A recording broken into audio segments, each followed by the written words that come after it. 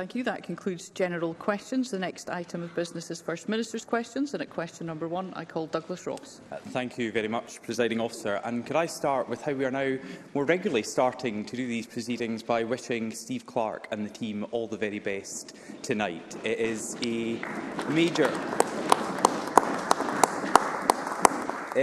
major game, as the Scottish national men's team are now just 2 matches away from potentially qualifying for the World Cup for the first time since 1998. And I know the whole Parliament will wish them well, the players on the pitch, the manager, the team around them, and of course the outstanding Tartan Army, who will be roaring them on to victory tonight. And we wish them all the very best.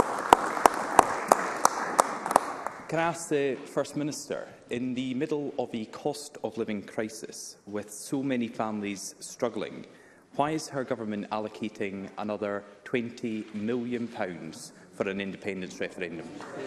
First Minister.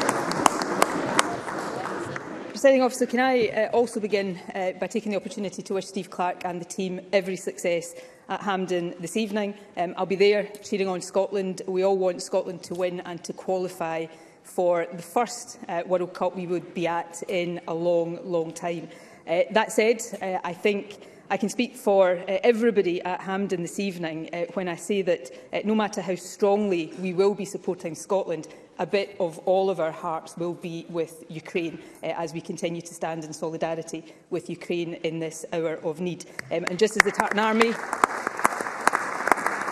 just as the Tartan Army this evening will, as it always does, belt out Flower of Scotland, I hope we also stand and show real passion for the Ukraine national anthem as well this evening. But good luck to Steve and to the team.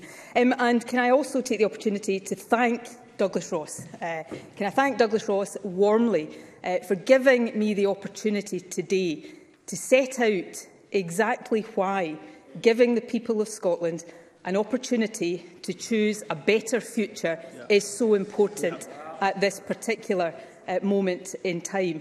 The resource spending review that Kate Forbes set out yesterday in many ways sets out the very heavy price that people across Scotland are paying right now for continued Westminster decision-making. UK Government decisions have cut our budget this year by more than 5% in real terms. They will constrain growth in our budget over the next 4 years to 2%, while inflation is close to 10%. Inflation in the UK, of course, which thanks to the folly of Brexit is the highest of any G7 country. Every year right now, the Scottish Government is having to invest more than £700 million mitigating the impact of Westminster policies that Scotland did not vote for. The bedroom tax, the rate clause, the removal of universal credit, plunging more people into poverty. So yes, Presiding Officer, I think that £20 million, 0.05%, 1/2 of 1/10 of 1% of the entire Scottish Government budget, to give the people of this country the opportunity to choose a better future, yes, is and will be a really good investment. Douglas Ross.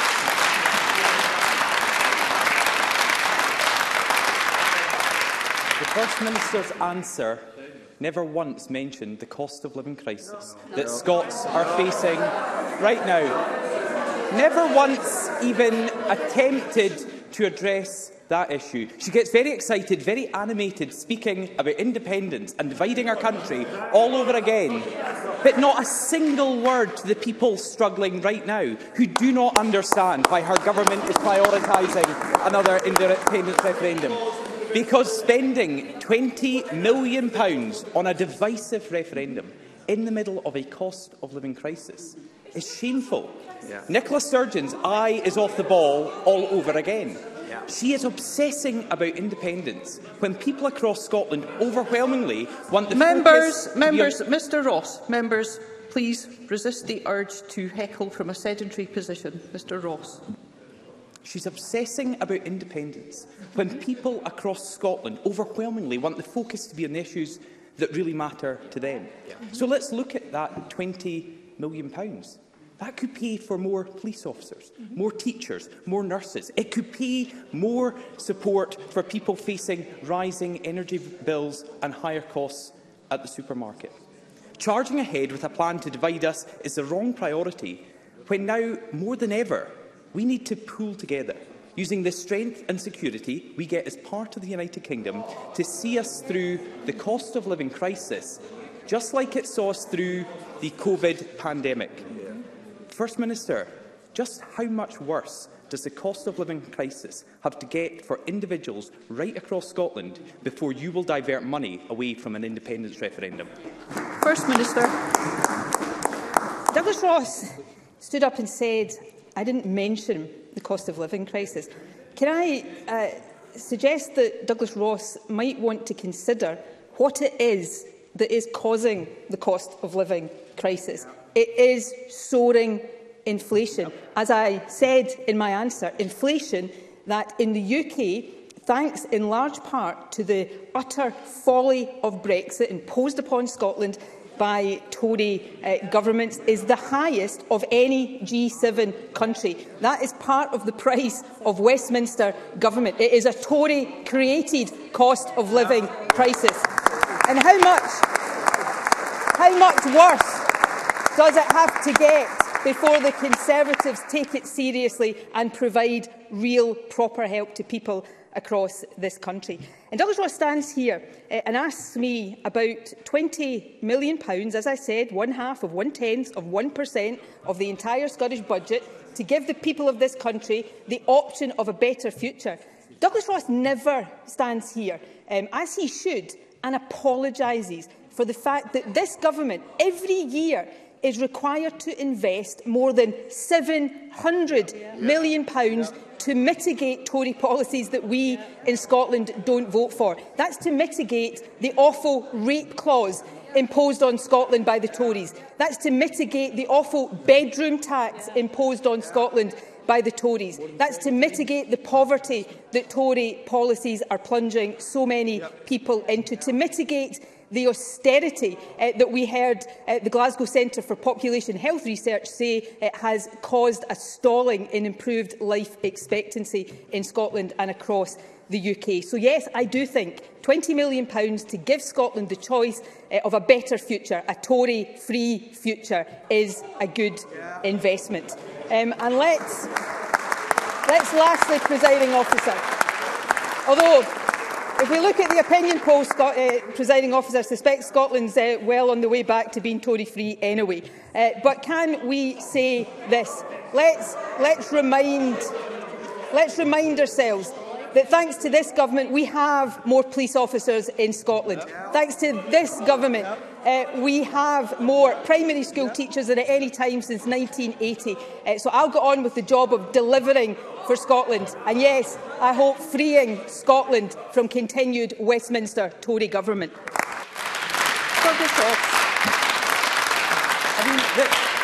The First Minister now just makes it up as she goes along. She's saying that the UK government is doing nothing to help people. £37 billion investment in this country to help those who are struggling. 8 million people of the lowest earners across Scotland will get at least £1,200 in additional support announced by the Chancellor just last week. And despite, again, what the First Minister tried to say in her first answer, we know that her government has received the biggest block grant from the UK government ever, and they have squandered it. The spending review shows the real cost of the SNP's failures for the Scottish public. A fortune wasted on ferries, on BIFAB, on Prestwick Airport, failures at Queen Elizabeth Hospital. The list goes on and on and on. And the consequences of those failures for our country are devastating. The Institute for Fiscal Studies says the next 2 years will mean, and I quote from them, really big cuts in planned spending on public services.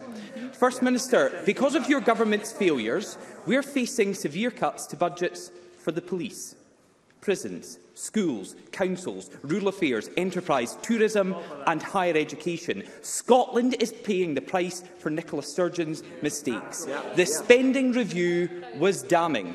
Doesn't this all show that we are facing the worst financial outlook from a Scottish Government since devolution? First Minister. These issues in turn, Presiding Officer. Let's firstly look at the help announced by the Chancellor last week, and I'll just say in passing, it is deeply regrettable that it took yet again the Partygate crisis that Boris Johnson wanted to divert attention from for the Chancellor to lift a single finger.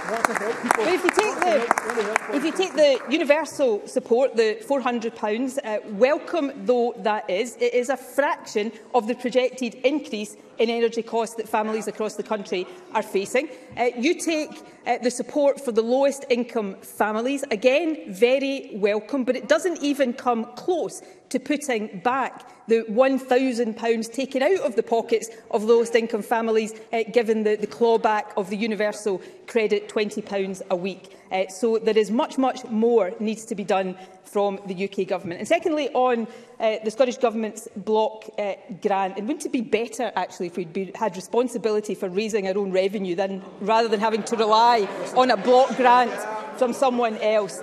But Douglas Ross says it's the biggest ever. This year, Scotland's budget, because of Westminster Tory decisions, is reduced in real terms by 5.2%. So if that's the biggest ever, I'm not sure that's much for the Tories to crow about. And next, Douglas Ross says that spending money to save BIFAB, to save Ferguson's, to save Prestwick Airport is wasted money. Well, I think that says everything we need to know about the Tory approach to jobs. They don't care about people's jobs. So yesterday, finally, Presiding Officer, Kate Forbes set out ambitious plans backing our priorities of tackling child poverty, of protecting public services, of moving to net zero and supporting the economy. Do I wish we had more money to allocate? Yes, I do. But this government's budget is largely determined by decisions taken by the Tories, and therefore everything Douglas Ross has just said actually makes the argument, doesn't detract from the argument, it makes the argument for this Parliament, this country, becoming independent. Douglas Ross. First Minister, stop running from your failures and start to own them.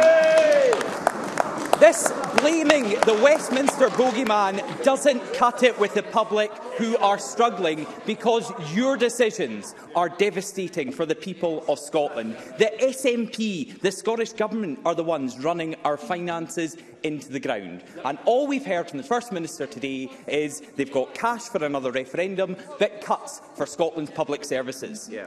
And the most damaging cuts are going to be on Scotland's young people. The First Minister used to grandstand, and she said she would close the attainment gap between rich and poor. How's that going, First Minister? She promised to make education her #1 priority. How's that going, First Minister? The Scottish public were told to judge her on education. Well, she's failed, and now she's given up even trying. The education budget is being slashed to the bone. The First Minister likes to talk about Scotland's future. Well, we want money invested in Scotland's future, but on schools, not on separation. First Minister, why put £20 million behind your push for another referendum when it could be spent on delivering opportunities for our young people across Scotland? First Minister. Officer, it is of course just a fact that the size of this Parliament's budget is largely decided by decisions taken at Westminster. And if Douglas Ross doesn't like the outcome of that, then perhaps he should have a word with his bosses at Westminster, or better still, support this Parliament and this country having full financial responsibility. He asked me, how is the work to close the attainment gap in education going? So I'm delighted to give him a progress report on that today, and he doesn't have to take my word for it. Let me quote the Commissioner for Fair Access just yesterday, talking about the progress in closing the attainment gap in access to university. What the Commissioner said is that the work of the Scottish Government has been, and I am quoting, an unambiguous success, and Scotland is now leading the UK. So there's your progress report on education.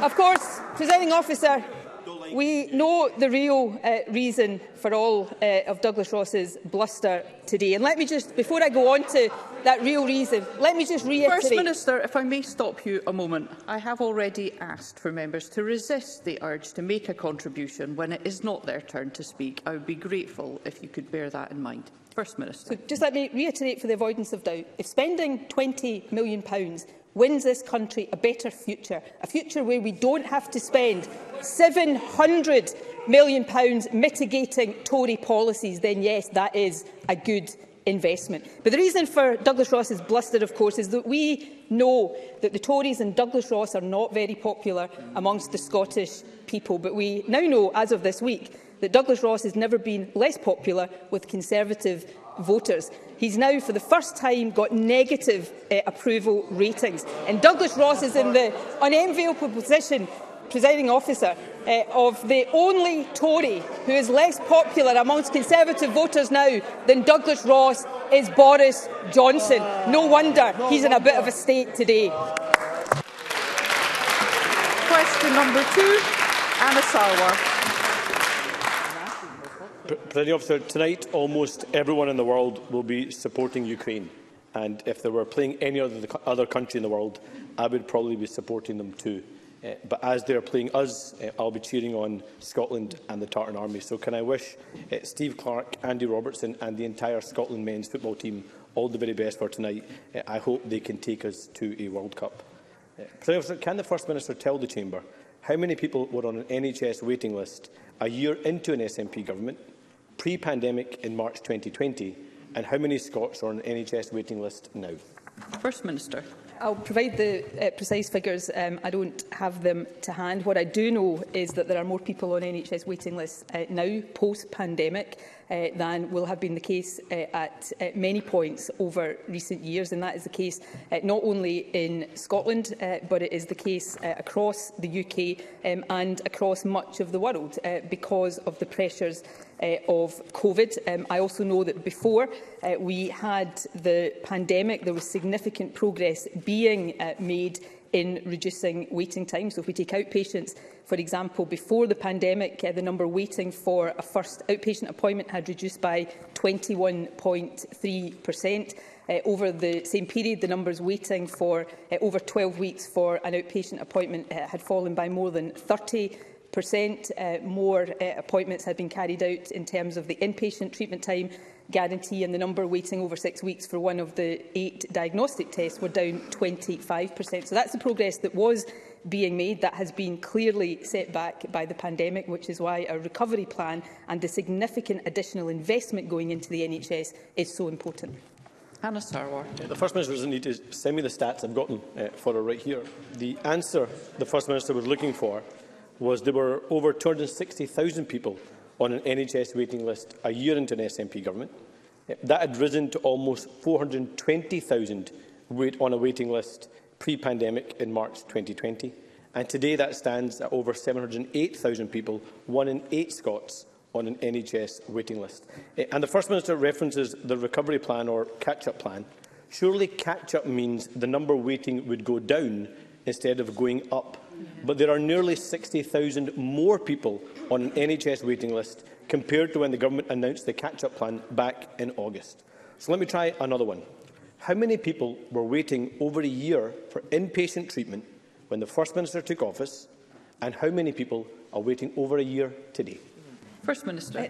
There are more people waiting over a year today, and I think most people understand that that is because of the impact of the pandemic. And in fact, the latest quarterly figures show an increase in people seen, inpatients, outpatients and diagnostic procedures compared to the previous quarter, which again shows the impact of the improvement and catch-up work that is being done. But of course, we're in a much better position, but we are still in a pandemic. And since the recovery plan was published, we've had another wave of the pandemic. I think people understand the impact that is having in our NHS, but they also see the increased number of people working in our NHS, they see the increased investment in our NHS, and they will start to see the increase in terms of numbers seen, and yes, that impact on waiting times. But regardless of what party is in government across the UK, SNP in Scotland, the Tories in England, Labour in Wales, the NHS is facing the same challenges, but of course on many of these measures the NHS in Scotland is doing better than the other UK nations. Anna Sarwar.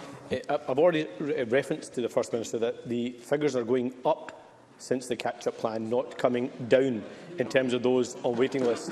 And as is typical when the First Minister is struggling, she wants to talk about Wales. I remind her she's paid to care about the people of Scotland because she's Scotland's First Minister. But here's the answer the First Minister couldn't give or doesn't want to give. And let's remember that there is a legal guarantee of treatment, a legal guarantee for treatment within 12 weeks. The number of people waiting over a year when Nicola Sturgeon took office was 21. As of today, that number is over 30,000 of our fellow Scots waiting over a year, not the legal 12 weeks, waiting over a year for inpatient treatment like a hip replacement, a knee replacement or a heart operation. So let's look at Nicola Sturgeon's record on the NHS. She's broken her own treatment time law 490,000 times. She's cut over 4,000 beds out of our NHS, and on her watch we now have record vacancies for nurses and midwives. We are 6,000 nurses and midwives short. This is a litany of failures. A black hole in our public finances, railways that don't run, ferries that don't sail and soaring waiting lists in our NHS. Which one is Nicola Sturgeon most ashamed of? First Minister. I'm proud of the work that this government does to support the NHS. I'm proud of the fact that there are thousands more people working in our NHS, and I'm proud of the fact that I think the NHS budget has increased by about 90% in cash terms since this government took office. But Anna Sarwar literally must be the only person in the country, perhaps the only person on the planet, that doesn't understand or is not willing to understand the impact of a global pandemic on health services in Scotland and around the world. We were seeing significant improvements before the pandemic when we literally had to pause surgery and other treatments in the NHS has clearly set that back, and now we are investing and introducing the initiatives to catch up on that progress. Anna Sarwar also mentions beds, and I know he doesn't like comparisons to Wales when they don't suit him. But the Royal College of Emergency Medicine, of course, who were talking about bed numbers this week and said important things, also pointed out that Scotland has a higher number of beds per head of population than Wales and England. So, yes, we have lots of work to do, but we have a better foundation to build on than where Labour is in government in the rest of the UK. We'll now move to constituency and general supplementaries, and I call Eleanor Whittam. Thank you, Presiding Officer. Can I ask for the First Minister's response to the research she referenced earlier, published by Glasgow University and the Glasgow Centre for Population Health yesterday, which has suggested people across the UK are dying younger as a result of UK government austerity? First Minister. I think it's appalling, and it displays and gives evidence for what I think many of us have suspected is the case over some time now.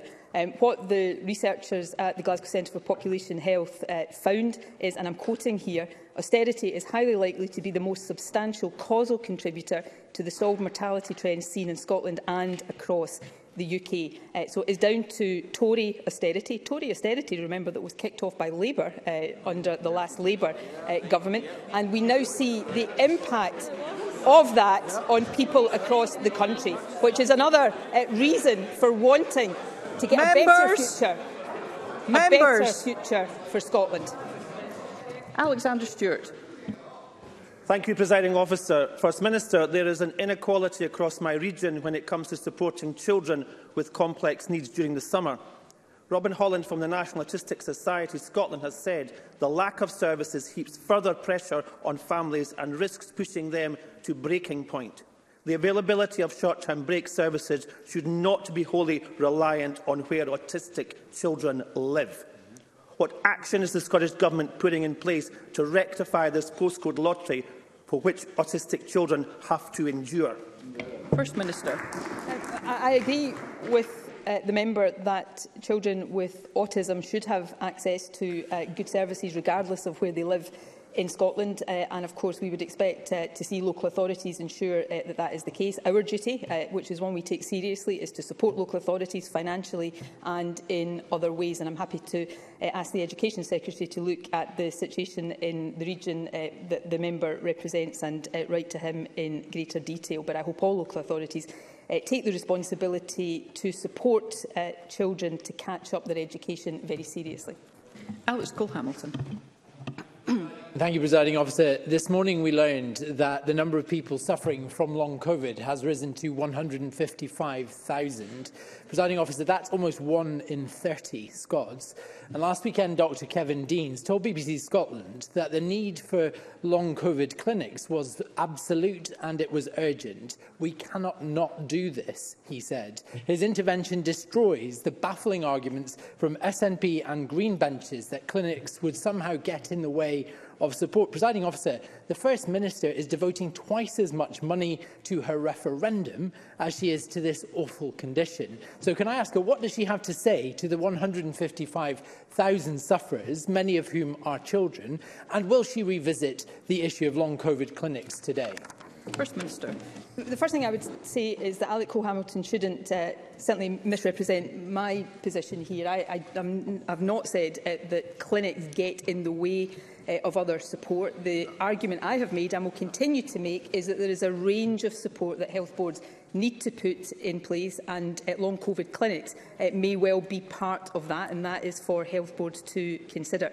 So we will continue to provide funding for health boards and support for health boards, including research support to enable clinicians and others to continue to develop their understanding of long COVID and the impact that it has. This is something we do take seriously and we will continue to take seriously, given, and Alex Cole-Hamilton is right to point this out, the significant numbers of people who are living with long COVID and who are likely to continue to do so for much time to come. Michael Mara. Thank you, Presiding Officer. Last May, the SNP government pledged a replacement for the Erasmus scheme to ensure that over 15,000 students every year from across Scotland have the chance to experience life, learning and culture abroad. The First Minister has described the removal of the scheme as cultural vandalism. The Welsh Labour replacement scheme starts this September.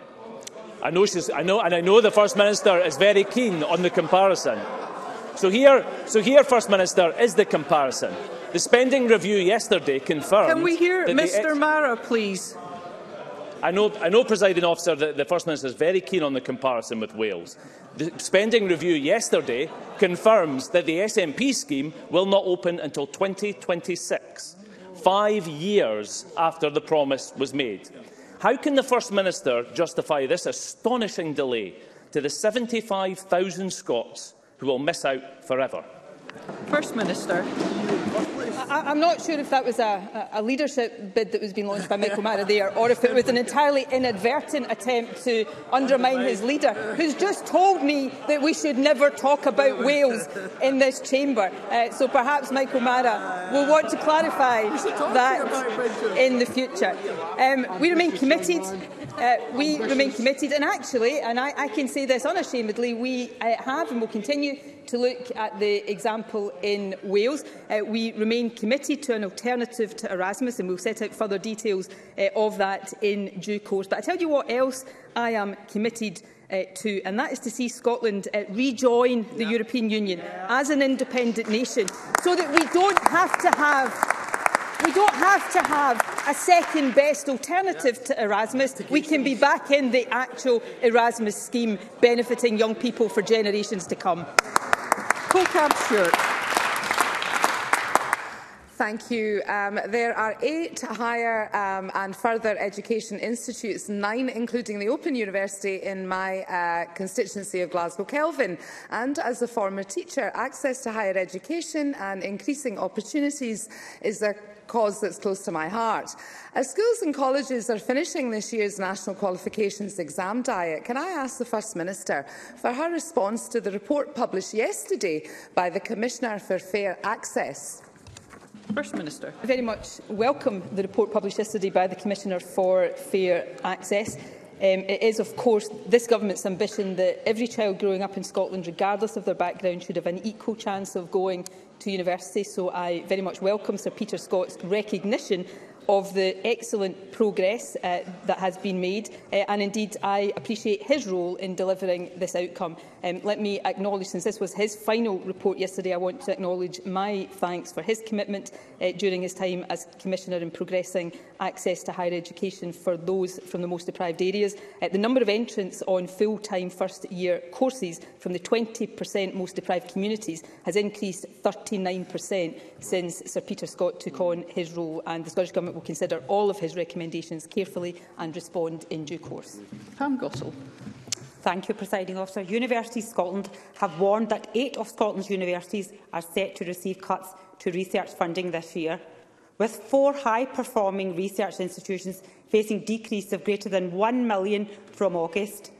Can I ask the First Minister, with 85% of Scottish research being rated as world-leading or internationally excellent, why is her government cutting funding to this vital work? First Minister. We'll continue to support our universities. We'll continue to support fair access to our universities, and of course we will continue to support the world-leading research that happens in our universities. But it is a bit galling to hear a Conservative member stand here and talk about the threats to university research when the biggest threat and the reality for universities has been that Brexit has damaged their research potential.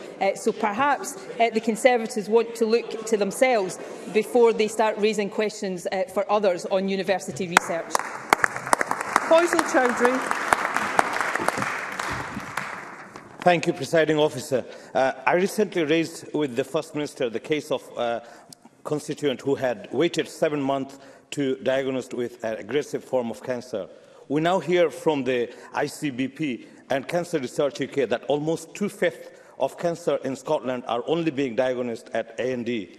I hear this week from Myeloma UK that in the case of myeloma, this can be up to the 3rd. How can the Scottish Government reassure my constituents that they will not be made to wait dangerously long for cancer diagnosis? First Minister. We are already investing, of course, in early diagnostic centres for cancer, and of course we have the Detect Cancer Early programme that we have invested in for some time and continue to invest in. I absolutely agree with the member. Early diagnosis for all cancers is vital, and it's really important that we do everything to support that, but also encourage people who have symptoms that could be indicative of cancer to come forward to see a doctor as quickly as possible. And we'll continue to do everything possible to support that early access, because we know the earlier somebody is diagnosed, the better chances they have of survival and recovery. Ross Greer. Thank you. The First Minister will be aware of the long-running campaign to prevent Yorkshire theme park operators from Wingoland from developing what they describe as a luxury tourist resort on the banks of Loch Lomond at Balloch. Our successful campaign to defeat their first application saw a record 60,000 objections lodged, citing damage to ancient woodland, risk to protected species, strain on local roads, access to local residents and a range of other concerns. Sadly, though, Flamingoland are back, having just lodged a new application. Does the First Minister agree that our national parks are for all of us, and that it would be unacceptable for one of the most accessible locations on Loch Lomond to be closed off to all but the select few who will pay to stay at this resort? First Minister. Well, obviously, the Loch Lomond and the Trossachs National Park Authority is responsible for considering planning applications within the National Park, and therefore it would not be appropriate for me to comment on the specifics of any planning application, and indeed not helpful for me to do so. I do, however, note that any development must comply with Scottish planning policy and the local development plan for the National Park, and that any development must also be in keeping with the Park Authority's statutory aims. It is for the Park Authority to fully consider the application and assess the balance between the impact of the proposed development on the environment with any potential benefits. Question number 3, Stuart McMillan. Thank you, Presiding Officer. To ask the First Minister what the Scottish Government's response is regarding the impact on Scotland to the Energy Profits Levy, commonly referred to as a windfall tax. on the oil and gas sector to help support families struggling with the cost of the living crisis? First Minister. Well, after months of delay, the UK Government belatedly conceded the need for a windfall tax to help those struggling to make ends meet, action that the Scottish Government had been urging them to take. However, we have also made the point that oil and gas companies are not alone in profiting from recent global events, and that a windfall tax should apply to all companies posting significantly higher profits. The Chancellor's failure to implement this fairly now means that Scottish industry is carrying a disproportionate burden of funding what is a UK-wide response, and it also means that the support available is still far too limited. By widening out and using the fiscal headroom available, the Chancellor could have gone beyond one-off measures and introduced long-term strategies, such as, for example, introducing an equivalent of the Scottish Child Payment. Stuart McMillan. I thank the First Minister for that reply, but the First Minister agreed with me that the limited actions last week by the Times Richless Chancellor Rishi Sunak, although welcome, don't go anywhere near far enough. The Tory cost of living crisis is real for millions across these islands, with food prices going up, which the ONS reported on this week, energy costs going up and expected to rise again in the autumn, and at the same time the UK Government's Department for Work and Pensions have underpaid claimants by almost £3 billion. Does the First Minister agree with me that the one thing the windfall tax shows is the strength of the Scottish economy, as 90% of the revenue raised from the levy will be drawn from the profits made in Scotland, meaning that, not for the first time, Scotland's resources are bankrolling the rest of the UK and demonstrating how much stronger position we would be in as an independent country? First Minister. In fact, I may go as far as to say the broad shoulders of Scotland are helping all of the UK at this time. But Stuart McMillan is absolutely right. He's absolutely right, firstly, and this is extremely serious, to say that the help announced by the Chancellor, welcome though it was, does not go nearly far enough, given the inflationary cost of living pressures that people are facing right now. And I hope we see and hear very quickly further action from the Chancellor. He's also right to say that Scotland's economy, industry and resources are bearing a disproportionate burden to prop up the UK Government's policies. We called for a windfall tax, but I think it would be better to see one that is fair and that applies to all companies that are benefiting from excess profits from current global events or from the pandemic. So I think the Chancellor has missed a trick with this watered-down levy and, of course, left Scottish industry to foot the bill for the whole of the UK, not for the first time. Liam Kerr. Energy Profits Levy will also encourage investment in and the development of new fields like Cambo. Does the First Minister agree that a growing and prosperous North Sea oil and gas sector is just what we need to support tens of thousands of jobs and fund the type of interventions to cut energy bills that she's just welcomed? First Minister. Well, I think my position on Cambo is well known, but what I think we need to see, of course, is greater investment in renewables. Scotland's potential in oil and gas over the past 5 decades is matched now, of course, by our potential in renewable energy, not least offshore wind. The Scottish Government is investing in that, and I think it would be far better to see the UK Government follow suit. Question number 4, Murdo Fraser. Thank you, Presiding Officer. To ask the First Minister how the Scottish Government plans to address the reported potential spending gap of £3.5 billion in its budget by 2026-27. First Minister. Well, of course, the spending review is balanced each year, so it's simply not true to claim that there is a £3.5 billion gap in our spending plans. What the spending review does show, however, is that in the face of rising inflation, our spending power will be significantly smaller in real terms than what was forecast just a few months ago. And what makes matters significantly worse is that the Tory Government is denying Scotland both the powers and the resources to properly address this. Murdo Fraser. Thank you, Presiding Officer. The Finance Secretary confirmed yesterday that the Scottish Government's budget is today around £7 billion higher than was being forecast just 4 years ago. That's £7 billion extra from the UK Treasury that this Scottish Government wasn't expecting just 4 years ago. At the same time, both SPICE and the Institute for Fiscal Studies are telling us that we will see real terms cuts, thanks to this SNP Government's choices, real terms cuts of 8% and more in the years ahead to education, to policing, to justice, to enterprise to universities, to tourism, to trade promotion and to local government. How on earth did this SNP government manage to turn an extra £7 billion from Westminster into such savage cuts? First Minister. I think Murdo Fraser should probably think twice about quoting the IFS, since they had to take to Twitter this week to correct things that he was saying on social media.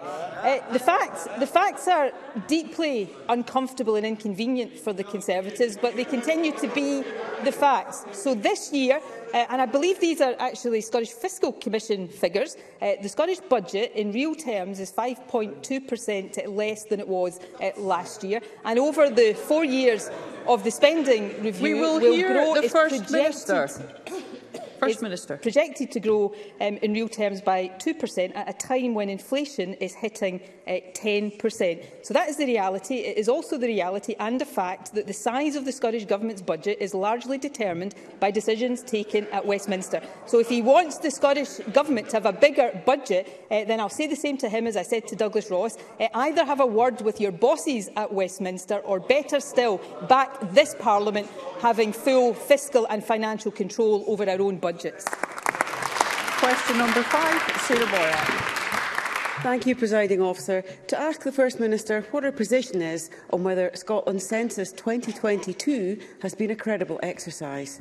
First Minister. Yes, it has. NRS are confident that the national return rate and the coverage across the country, coupled with the normal planned post-collection quality control and assurance work, will provide credible, high-quality outputs. As I have said previously, NRS are working with a number of statisticians and experts in census and administrative data to help steer the work over the next few months, and the support and advice from the steering group will help NRS produce a high-quality census data set, one that will ultimately provide them with the right statistical outputs they need to inform future service planning. Sarah Boyack. When I asked the First Minister about the problems with this year's census last month, she said questions would need to be asked, including about the credibility of this census. We clearly now need answers about the timing of the census, how it was conducted, resourced and its accessibility. But now we know the response rate. Does the First Minister agree with my concerns that people on lower incomes will now be doubly hit, given the importance of census data in targeting resources to invest in communities and tackle inequalities, and given the lower rates of return in disadvantaged communities across Scotland? And what action will she take to ensure that people will not miss out? First Minister.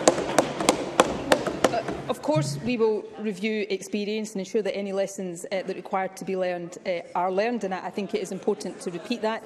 But it is also the case that there is normal planned work that always follows the census, which is about the assurance of the credibility of the exercise. And NRS are now focused on that planned post-collection quality control and assurance work. That includes the Census Coverage Survey, which is the second largest social research exercise in Scotland after the census itself. That involves door-to-door interviews with a sample of around 1.5% of the Scottish population, about 50,000 households. And that survey, alongside the use of other data, builds on the census returns so that the census outputs are representative of the whole of Scotland's population, and therefore that does address the concern about those in our more deprived communities. An expert steering group of experts has been established by the Registrar General to help steer that work, and it's important that it now gets on with it. Siobhan Brown. Thank you, Presiding Officer. Latest NRS numbers show that well over 1.5 million Census Field Force address visits took place across Scotland in the lead-up to the deadline, demonstrating a vast mobilisation and an incredible effort on the doorstep. I met with some Census Field Force last Friday morning in Ayr and spent some time knocking on the doors and discussing the challenges they've faced in recent weeks. Can the First Minister join me in expressing immense gratitude to those field staff who ensured that the return rate was as high and the data as sound as possible? First Minister. Well, can I thank Siobhan Brown for her question, and I'm glad to hear she did take up the Registrar-General's offer to meet with the very hard-working census field force.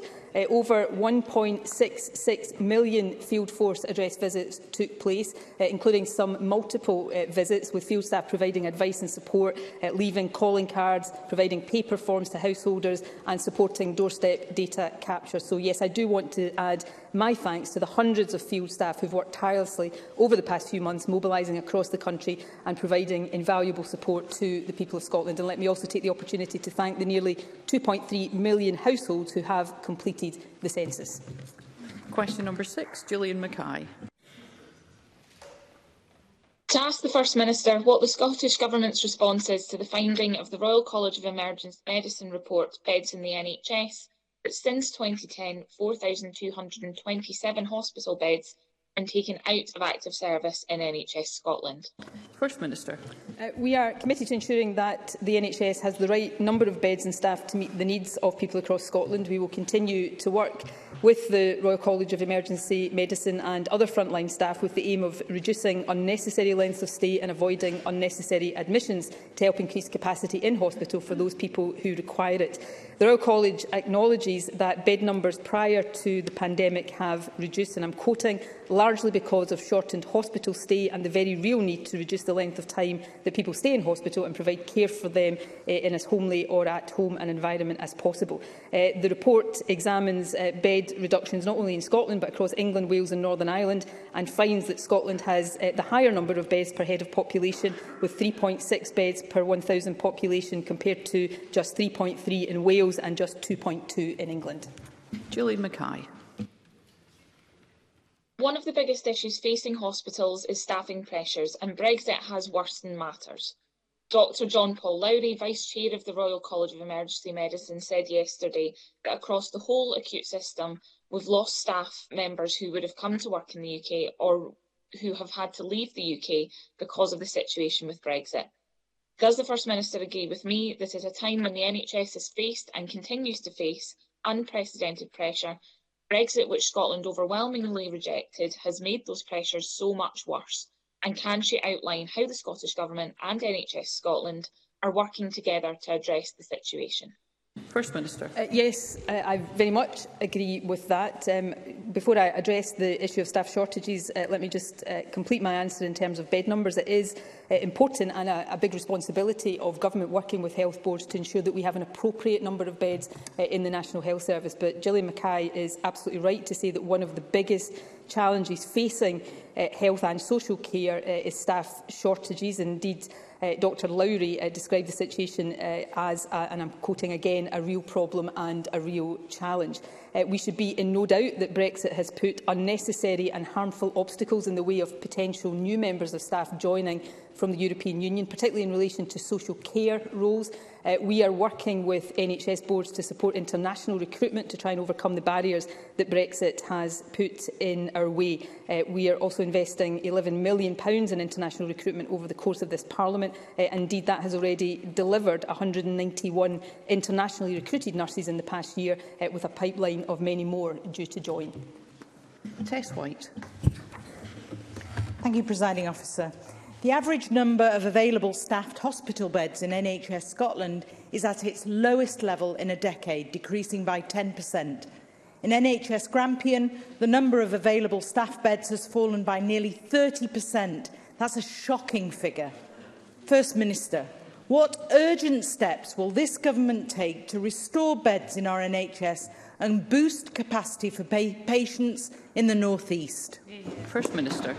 Well, of course, as the Royal College of Emergency Medicine said, reducing bed numbers is largely because of shortened hospital stay. If you look at the average length of stay for hip replacements, that's fallen from just under 14 days to 6.5 days. The average length of stay for knee replacements has fallen from 12.2 days to 5.7 days. And of course, for cataracts, which used to involve a hospital stay, these are now done on a day-case basis. So it's important that we ensure there is an appropriate number of beds in our NHS, and we will continue to do that. But of course, as I've already said, the Royal College also pointed out that Scotland has a higher number of beds per head of population than in Wales or in England, where the Members' Party, of course, is in government. So there are big challenges in Scotland, but I think that suggests that this government is getting to grips with those challenges better than we may see elsewhere.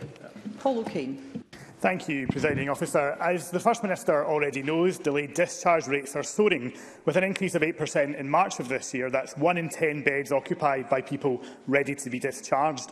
This is a result of continued failure by this government to properly fund social care in Scotland and support the workforce. Does the First Minister accept that if her government was serious about freeing up bed capacity in an NHS, they would properly fund social care and show that they value social care workers and unpaid carers by committing to a proper workforce plan, decent terms and conditions and a wage of at least £15 an hour? First Minister. I agree actually with much of the sentiment behind that question. It is vital that we have a good quality system of social care, because not only is that right for its own sake, that helps to reduce pressure on our National Health Service, and that is crucial in terms of getting delayed discharges down. And of course, we're investing significantly in trying to reduce delayed discharges. We're also investing in hospital at home, for example. In terms of the social care workforce, to whom we owe an enormous debt of gratitude, there have been 2 pay increases for the social care workforce over the past year, and of course all of us want to see that go further still. But as I have just said in response to Gillian Mackay, this is also about underlying staff shortages that have been deeply exacerbated by Brexit. So we need to focus on how we overcome that, as well as the other challenges that we continue to focus on. Thank you. That concludes First Minister's questions. The next item of business is a debate